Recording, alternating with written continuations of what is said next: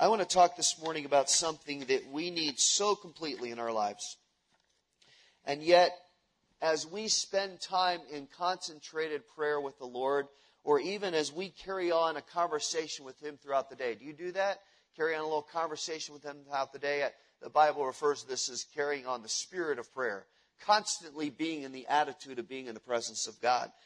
As we do that, as we spend time in concentrated prayer, as we talk to Him throughout the day, very often we don't request this one thing of the Lord. Usually when we pray, we're quick to kind of focus on our needs and on the situations that are concerning to us, and we let our requests be made known to God so He can work. And there's absolutely nothing wrong with that. That's a biblical statement.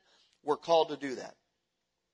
But we also need to remember that as we approach the Lord, as we come into His presence in prayer, that we are supposed to do that with absolute reverence and respect for who He is and who we are. As we come into worship each week, we are supposed to come in with reverence. That doesn't mean we have to walk in solemnly like monks and not make a noise, okay? But it also means we're not supposed to be flippant and casual and kind of earthy.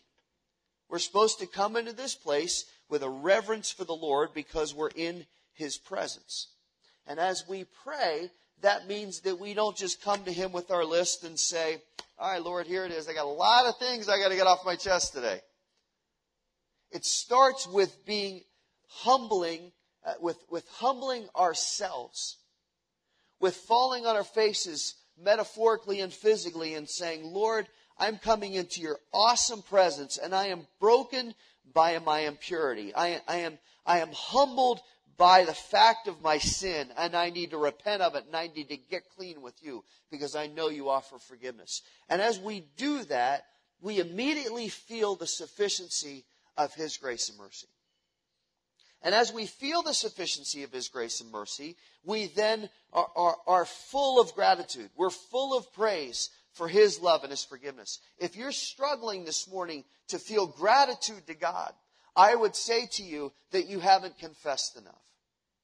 If you're struggling with praising God and rejoicing in God, it's probably because there's still too much self there that's holding you back. And we need to go before the Lord and say, Lord, I repent of my sin. Search me and know me. Cleanse me out. Clean me out. And once we feel the mercy and forgiveness of God, which is immediate, there's not a delay there. The Lord doesn't say, well, get back to me in a week. Or a couple weeks from now, I'll think about it. I got to ponder this. I don't know. I'm not real clear about it right now. When we repent, it says He forgives. And He doesn't just say it's okay. He cleanses us from all unrighteousness. It's clean. When we experience that, our hearts are so full of gratitude and praise. And then we realize again how great it is to trust the Lord, and we start to yield ourselves to Him.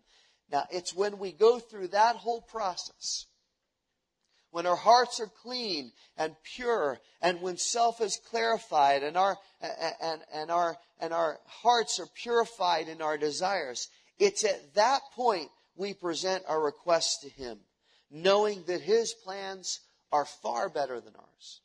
His plans are so much better than what we can ask or think. The Bible says that they far exceed what we could possibly ask or think. And what's amazing is that He's willing to continue to pour out blessing upon us when we trust in Him. God is not stingy this morning.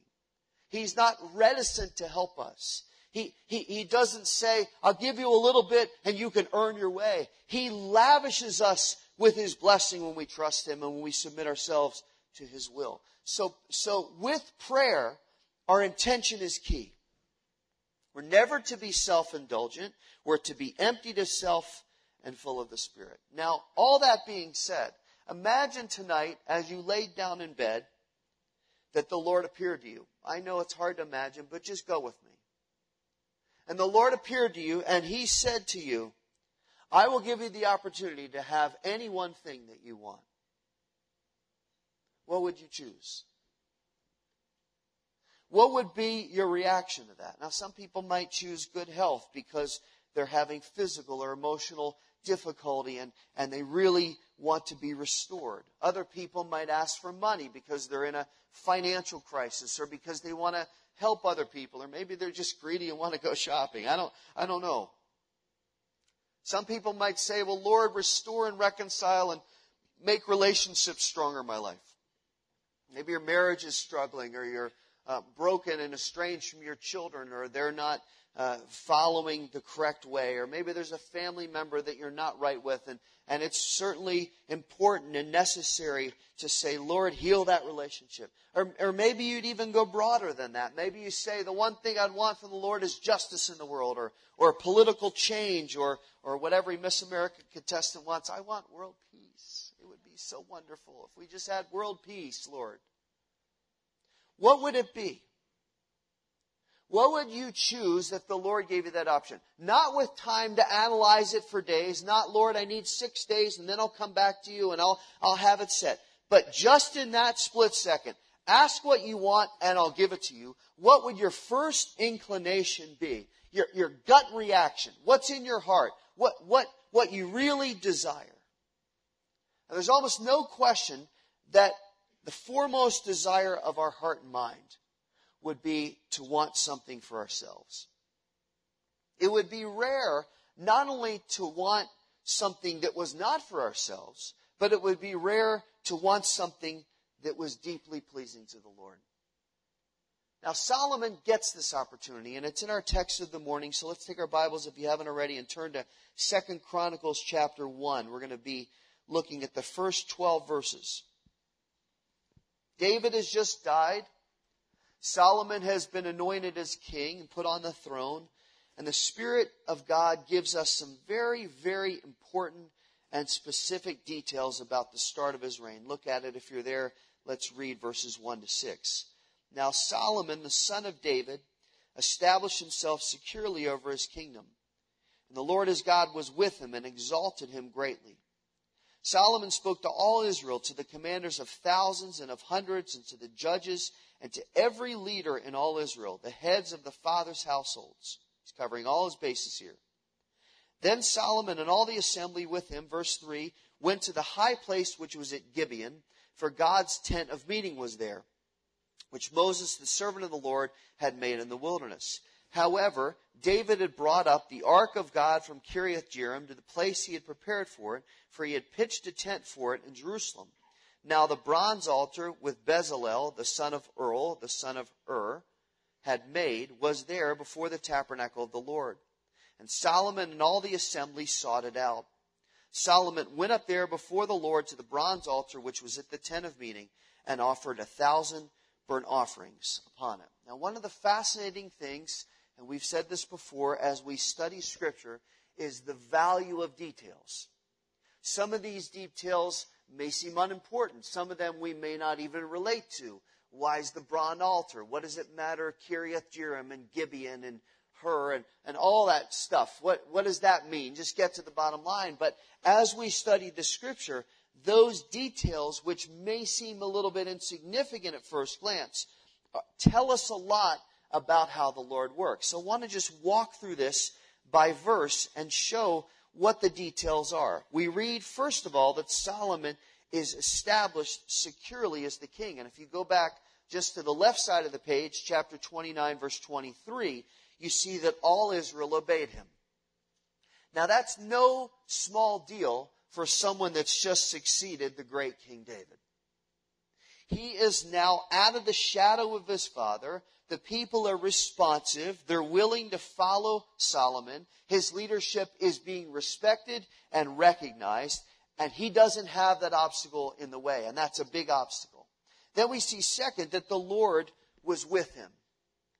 I don't think there is any greater sentence that can be said about a believer other than they're saved than that the Lord is with us.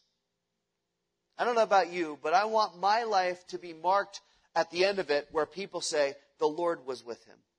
I want our church to be marked by people saying, when they look at us, saved or unsaved, the Lord's with that church. Not as a matter of pride, not as a matter of look at us, but just that's where we're in the center of God's will. That God is near us, He's helping us, He's watching over us, and He's providing for us. So we've got the fact that his kingdom's established, that the Lord's with him, and then see third, that God was exalting him greatly.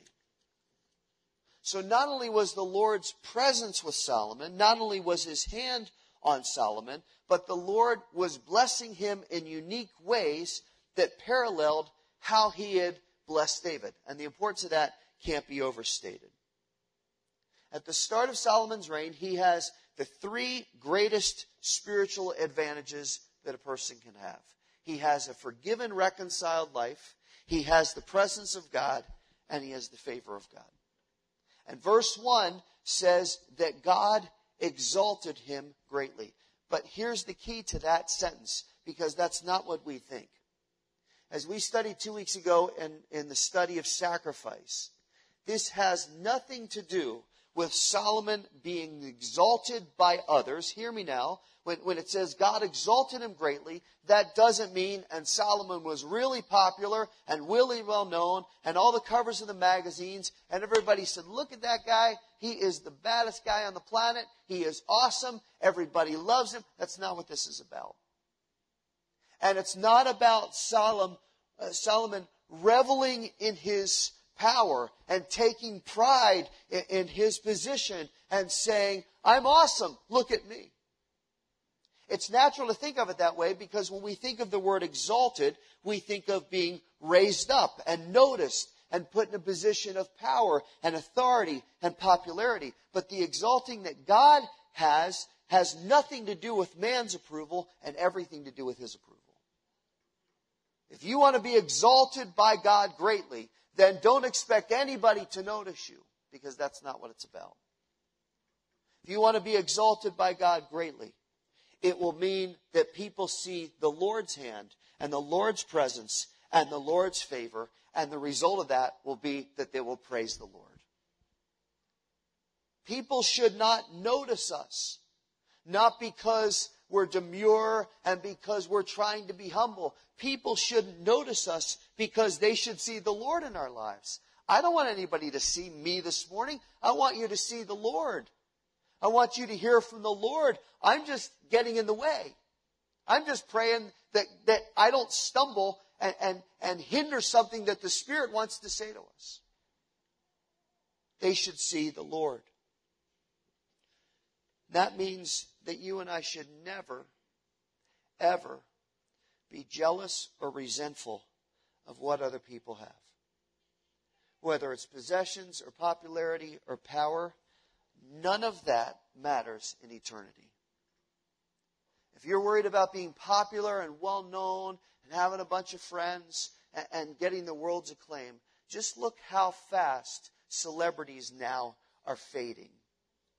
Look how quickly somebody's star rises up and then their star goes down. And that will tell you all you need to know about the world's approval. If you're concerned about making money and being wealthy, just look what's happened to the economy the last couple of years. You have no control over it. If you're worried about accumulating possessions, just look at the number of yard sales every weekend and know that gaining possessions is just going to mean that you're going to have a yard sale soon.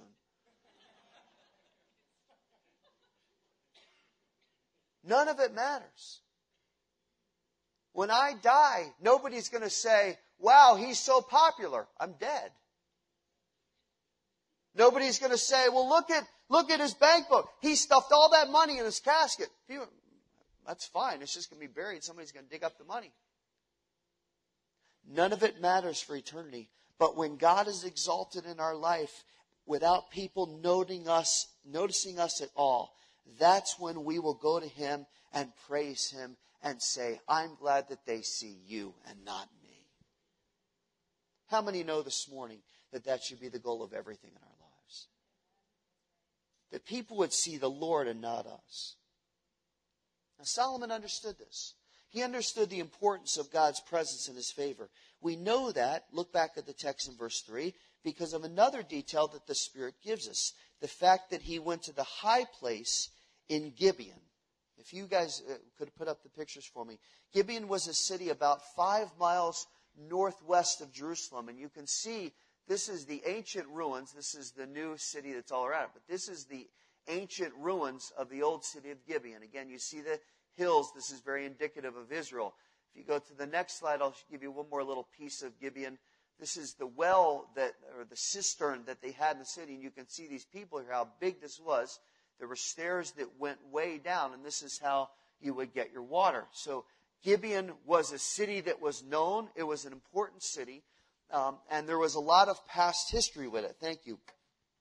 It's famous in Scripture from Joshua 10 because it's the place where when Joshua was in battle, where God, it seemed, made the sun stand still. You remember that story from Joshua 10? And this was the third city that was captured as Israel took the promised land. First was Jericho, then Ai. The third city was Gibeon.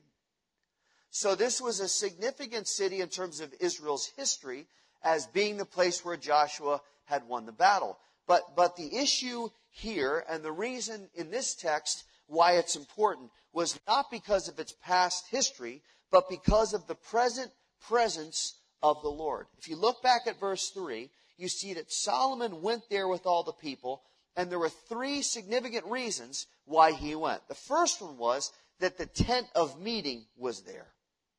The tabernacle was the literal place where God's presence descended to be among the people. And the tent of meeting was called that because God came down in the wilderness and met with Moses. They literally saw the manifest presence of God descend as a cloud into the tent of meeting. So in Gibeon, the tent of meeting was there. The second thing we see is that the Ark of the Covenant was there. David had brought it up to Gibeon, and we know that the ark was a symbol of the deliverance and salvation of God, and it was also a symbol of God's presence and God's leading.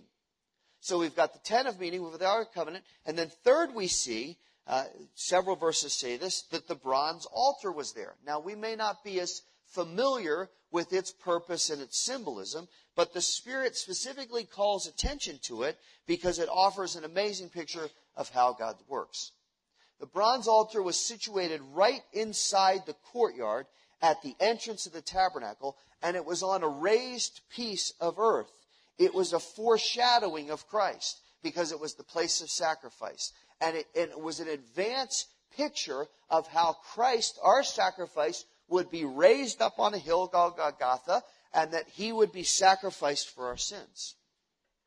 The altar was overlaid with bronze. Bronze is usually the symbol of judgment in sin in the Bible. And on this altar, animal sacrifices were burned to show that the first step to a sinful man approaching a holy God was to be cleansed by the blood of an innocent lamb. And here's what happened on the bronze altar. As the person brought the spotless male lamb for sacrifice, the priest would lay it on the altar, and the person bringing the sacrifice would have to put his hand on the head of the lamb as the priest killed it. And the reason that happened was because it identified the person with the sacrifice. And the implication was, as you put your hand on the head of the lamb, that your sin and guilt was transferred to the animal, which then was killed. Its blood was taken. It was sprinkled on the veil covering the Holy of Holies. And that was an atonement or a covering for your sin.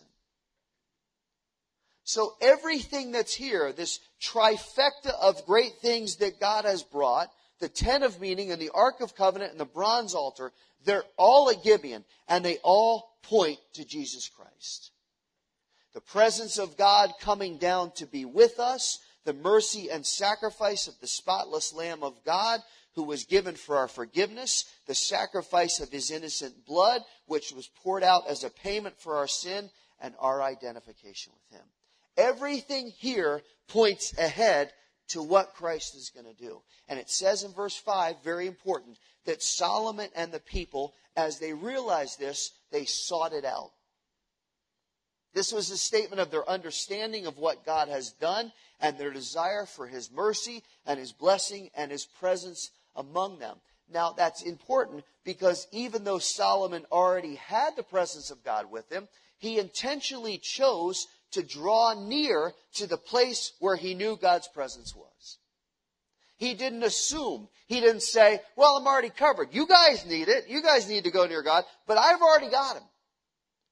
Never assume in your walk that everything's just wonderful and that you don't have to move forward. The Christian life is all about maturing and progressing every single day. I don't want to look tomorrow like I did today, and I don't want to look Tuesday like I did on Monday.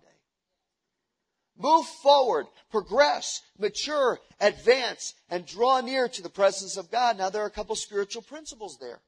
One is that we should never take the indwelling of God's Spirit lightly or for granted. The presence of God fills us. Let me say that again. The presence of God fills us. How awed are we by that this morning? How much does the reality of that completely dictate how you think, how you talk, how you act, and what you prioritize? Do we live as people that are not only forgiven by God and given transformed lives and given a new nature, but do we also live as people who have the presence of God indwelling us? This week, live as a person who has the presence of God indwelling you. That'll change everything. It'll change everything. It'll change your thoughts, your priorities, your reactions, your conversation, your words to your wife and kids. It'll change everything. How you respond at work, how you handle criticism, how you deal with fear. All of it will change because you'll say the presence of God resides in me, and I'm living as a child of God that's filled with the nature of the Holy Spirit. Never take that for granted. Second, we should always highly value every opportunity to draw near to the Lord. Whether it's the fellowship of prayer or time studying His Word or time with the body of Christ. Listen, I'm so encouraged coming back today that you're not forsaking the assembling of yourselves together because it's summer. We don't have an out. We are supposed to draw near to the presence of the Lord when we have opportunity. And what a tremendous privilege this morning to come near to Him, knowing that He will always draw near to us when we draw near to Him. He's never lacking. So it shouldn't just be a little mark on our daily schedule. I'll try to fit it in today because I got a lot to do. It's the constant and pervasive joy of abiding with Him. Now, Solomon starts with that priority, and I don't want you to miss it in the text, because it's the impetus for what happens next. Notice as we read verse 7, that very night, the night they get to Gibeon and they're near the tent of meeting and the Ark of the Covenant and the bronze altar, that night as Solomon goes to bed, this is what happens. Look at verse 7. In that night, God appeared to Solomon and said to him, ask what I will give you. Pause. 3 seconds as he gulps and is stunned. Solomon says to God, you've dealt with my father David with great loving kindness and have made me king in his place. Now, O Lord God, your promise to my father David is fulfilled, for you have made me king over a people as numerous as the dust of the earth. Give me now wisdom and knowledge, that I may go out and come in before this people, for who can rule this great people of yours? God said to Solomon, because you had this in mind and did not ask for riches, wealth, or honor, or the life of those who hate you, nor have you even asked for long life, but you have asked for yourself wisdom and knowledge that you may rule my people over whom I have made you king. Wisdom and knowledge have been granted to you. And I will give you riches and wealth and honor. He didn't ask for that. Such as none of the kings who were before you has possessed, nor those who will come after you. The first thing we need to establish and be very clear about is that submitting yourself to the Lord does not always lead to Him giving you whatever you want. There is a theology out there that says you just ask the Lord for anything outlandish and He'll give it to you. That's wrong. There's nowhere in Scripture that supports that viewpoint. And it's not only misguided, but it's self-centered, and it's not supported by the Word of God. But in this instance, in this particular account, the Lord makes this offer to Solomon, both out of His loving kindness and as a test and evaluation of his heart.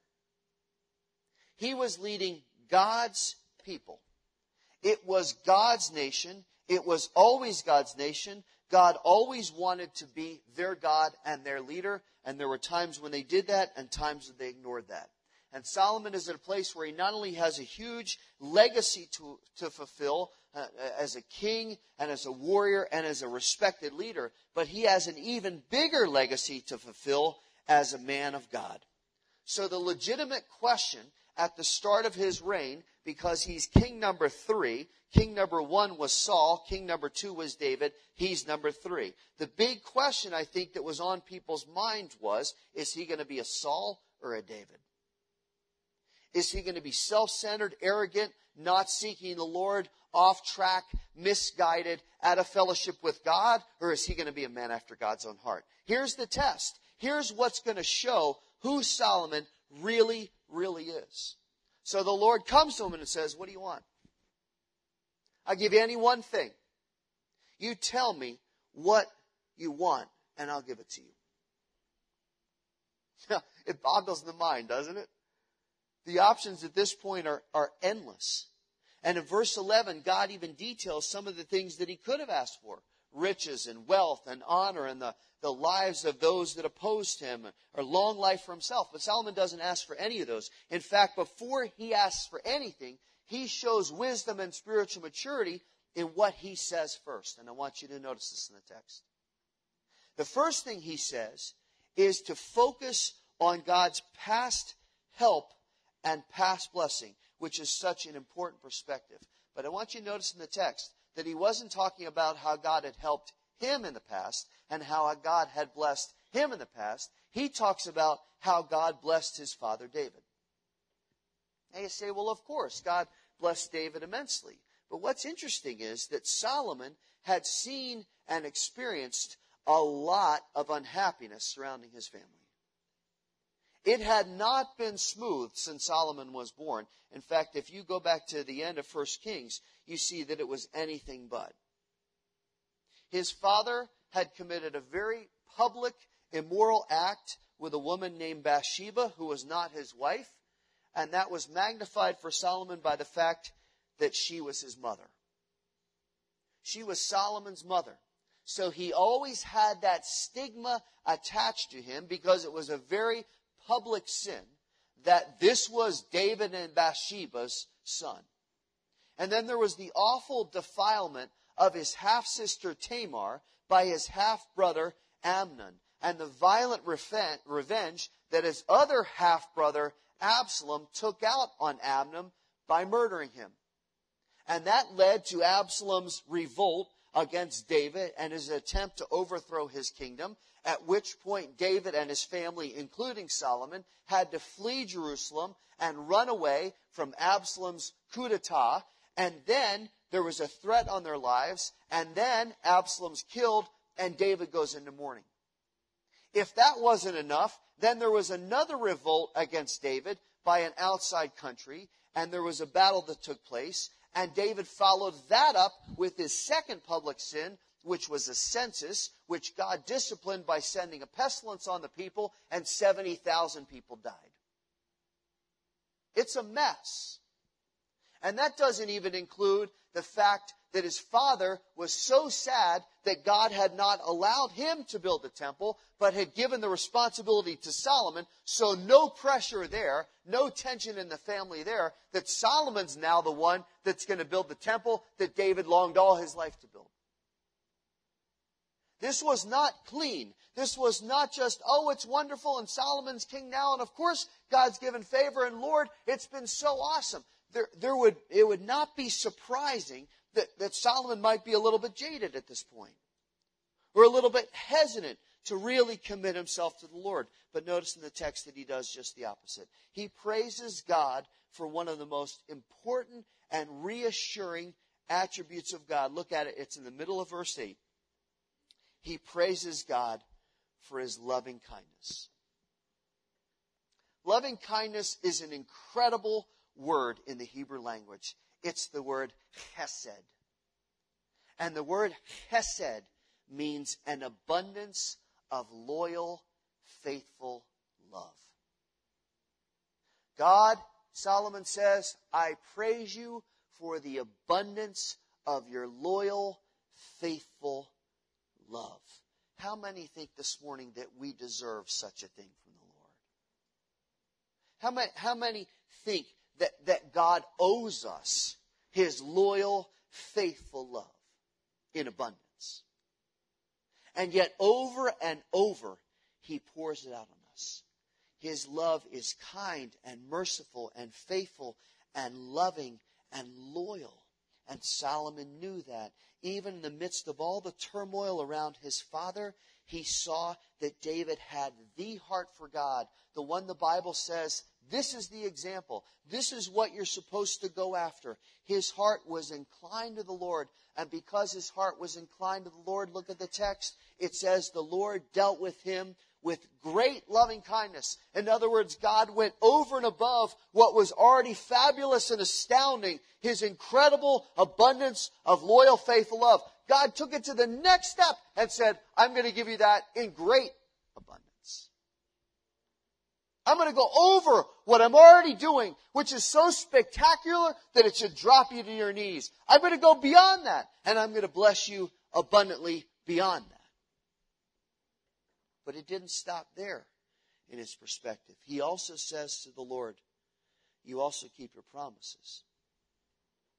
And this time it's not about David, it's about him. He says, you've fulfilled your word. You've made me king. If you would put up the map just for a second, guys, please. And I'm going to show you just how much God was blessing Solomon. This was Saul's kingdom right here in the brown. This was David's kingdom in the blue. This is Solomon's kingdom, including the green. God had already blessed David so immeasurably. Now He says to Solomon, you're going to have more. You're going to go beyond. And Solomon says, I know. You've kept your promise. You've made me king. You've fulfilled everything that you said you were going to do. You've gone far beyond. Now, Lord, I need wisdom. And it's clear from the text that the Lord was very, very pleased by that request, because it's the second greatest request that we can make of the Lord. The first greatest request is what the tax collector says in Luke 18. God, be merciful to me, a sinner. God, be merciful to me, a sinner.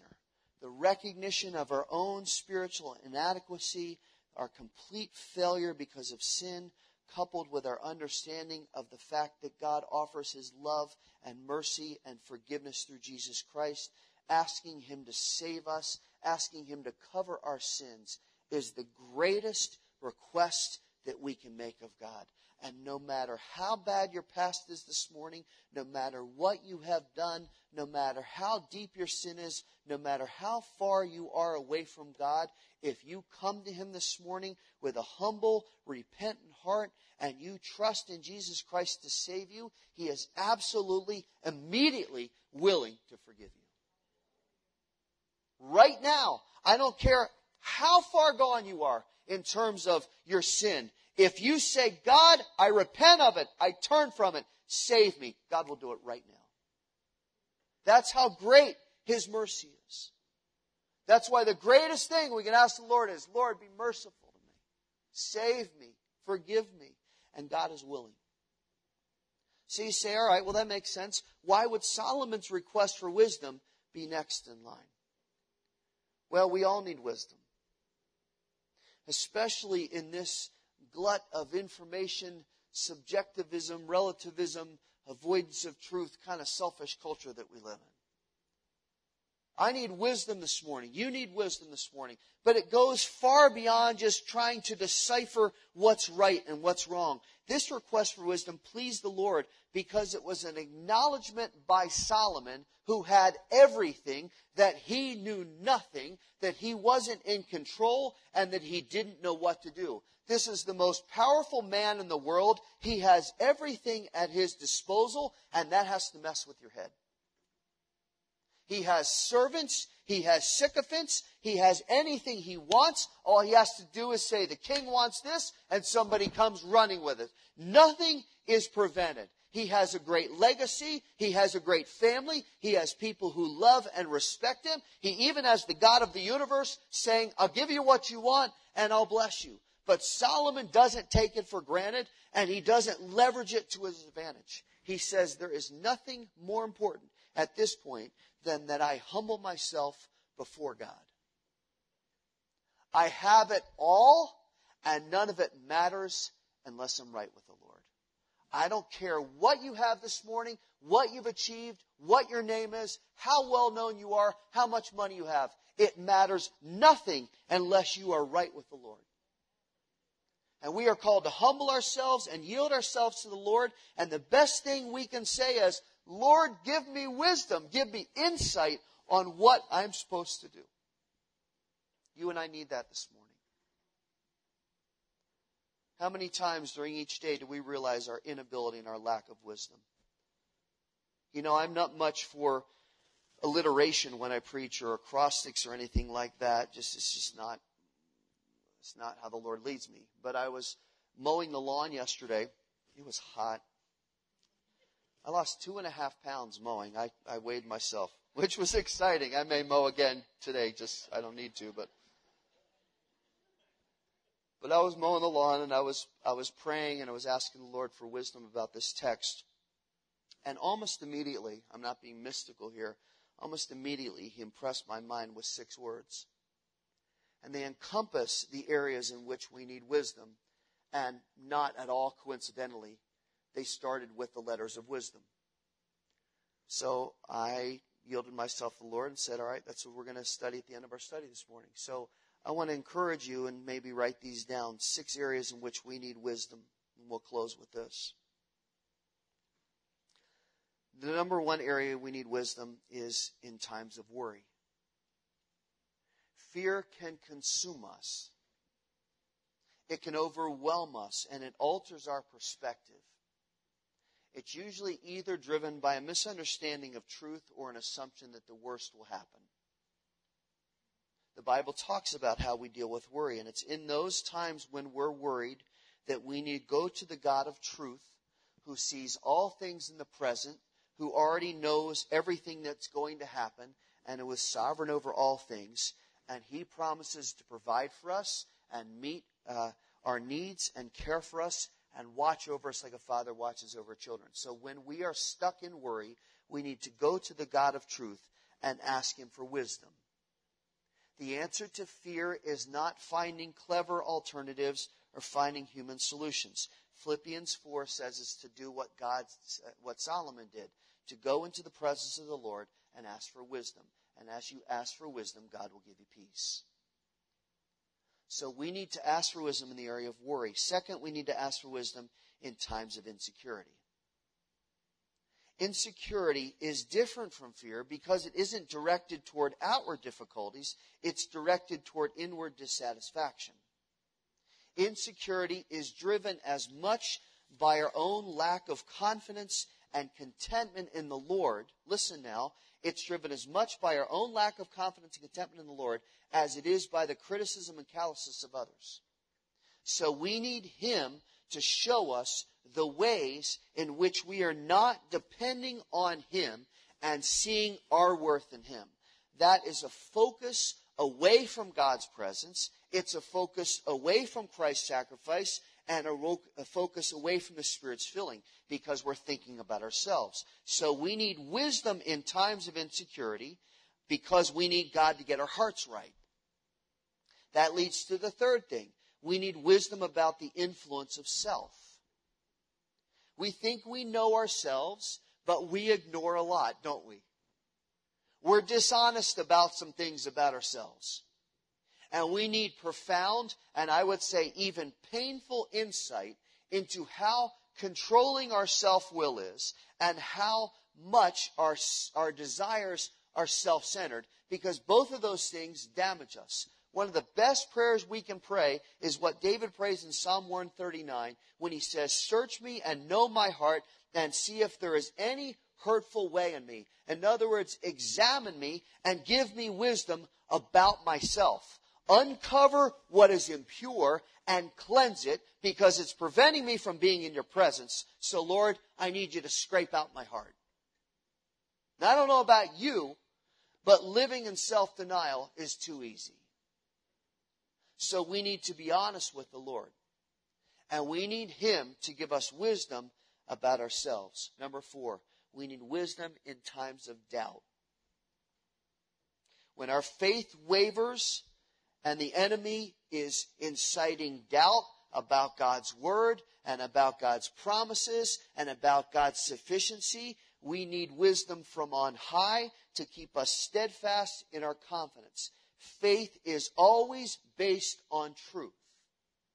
So one of the greatest attacks that the enemy will push on us is to undermine truth and to weaken our faith. So we need to say to the Lord, Lord, I need increased wisdom. I need a greater hunger for your word. I need the Holy Spirit to teach me and guide me. And I need to recognize and trust in what is right. Number 5, I hope I'm spelling the word right. We need wisdom in times of opposition. We need wisdom in times of opposition. The enemy is an angel of light. He lies, he accuses, he twists Scripture to create doubt and to encourage self-reliance. And because he is sneaky and unfair, we need discernment, we need wisdom to recognize when he's coming in disguise and to recognize when it's actually the Spirit of God at work. Now, the more we mature in our faith, the more we're able to understand that. But even as older Christians, even as mature Christians, the devil then adapts his strategy to match our strength. But we do know that he will never, ever encourage complete trust in the Lord. We need wisdom to know how to deal with people who criticize and gossip and lie about our character and damage our reputation and create disunity in the body. Not only how to offset them, which is our first inclination, but also how to love them and pray for them and forgive them. In times of opposition, we need wisdom. Not just, what should I do so I can get back at them? We need wisdom to be gentle in our spirit and humble before the Lord. Number 6, and I'm done. We need wisdom to be able to manage life. This one's so broad. From our marriages, to parenting our kids, to serving in ministry, to finances, to job situations, to decisions, whatever. You and I need a constant inflow of wisdom from God and insight and leading from Him about what's best and what is most pleasing to Him. The Bible says, to whom much is given, much is required. And you and I have been given a lot. So as we fulfill that requirement, we need a lot of wisdom from the Lord. Every day, every moment, every second, for every decision, what could be better to say to the Lord than, you have shown your loving kindness to me, the abundance of loyal, faithful love, and you have always kept your promises. So, Lord, I need wisdom. I need knowledge. I need understanding, because I don't know what to do. Is there anybody this morning that thinks God won't answer that prayer? God says, you've asked for the right thing. You've humbled yourself and you've exalted me. I'll give you what you asked. Let's close our eyes together and just reflect on God's word for a moment. You've listened so well. Thank you. And I pray the Lord has spoken to your heart this morning. I have felt so strongly over the last few days as I've been traveling and then coming back to ministry, looking toward the future, praying about how God would lead us. I felt such a strong need for wisdom. And I pray this morning that as the Lord speaks to you and convicts your heart and challenges you, that if that is something that you need, and I would assume that all of us do, that right now you would ask Him, Lord, I need wisdom. But that starts with humbling ourselves. That starts with being broken before the Lord and confessing our sin. Putting self aside, because God's not going to give wisdom to somebody who's arrogant. So just in the quietness of the moment, we're not going to have people forward. We're not going to do an invitation. This is just between you and the Lord right now. Where does your heart need to be? What do you need in terms of wisdom from the Lord? He will give it in abundance when our heart is right.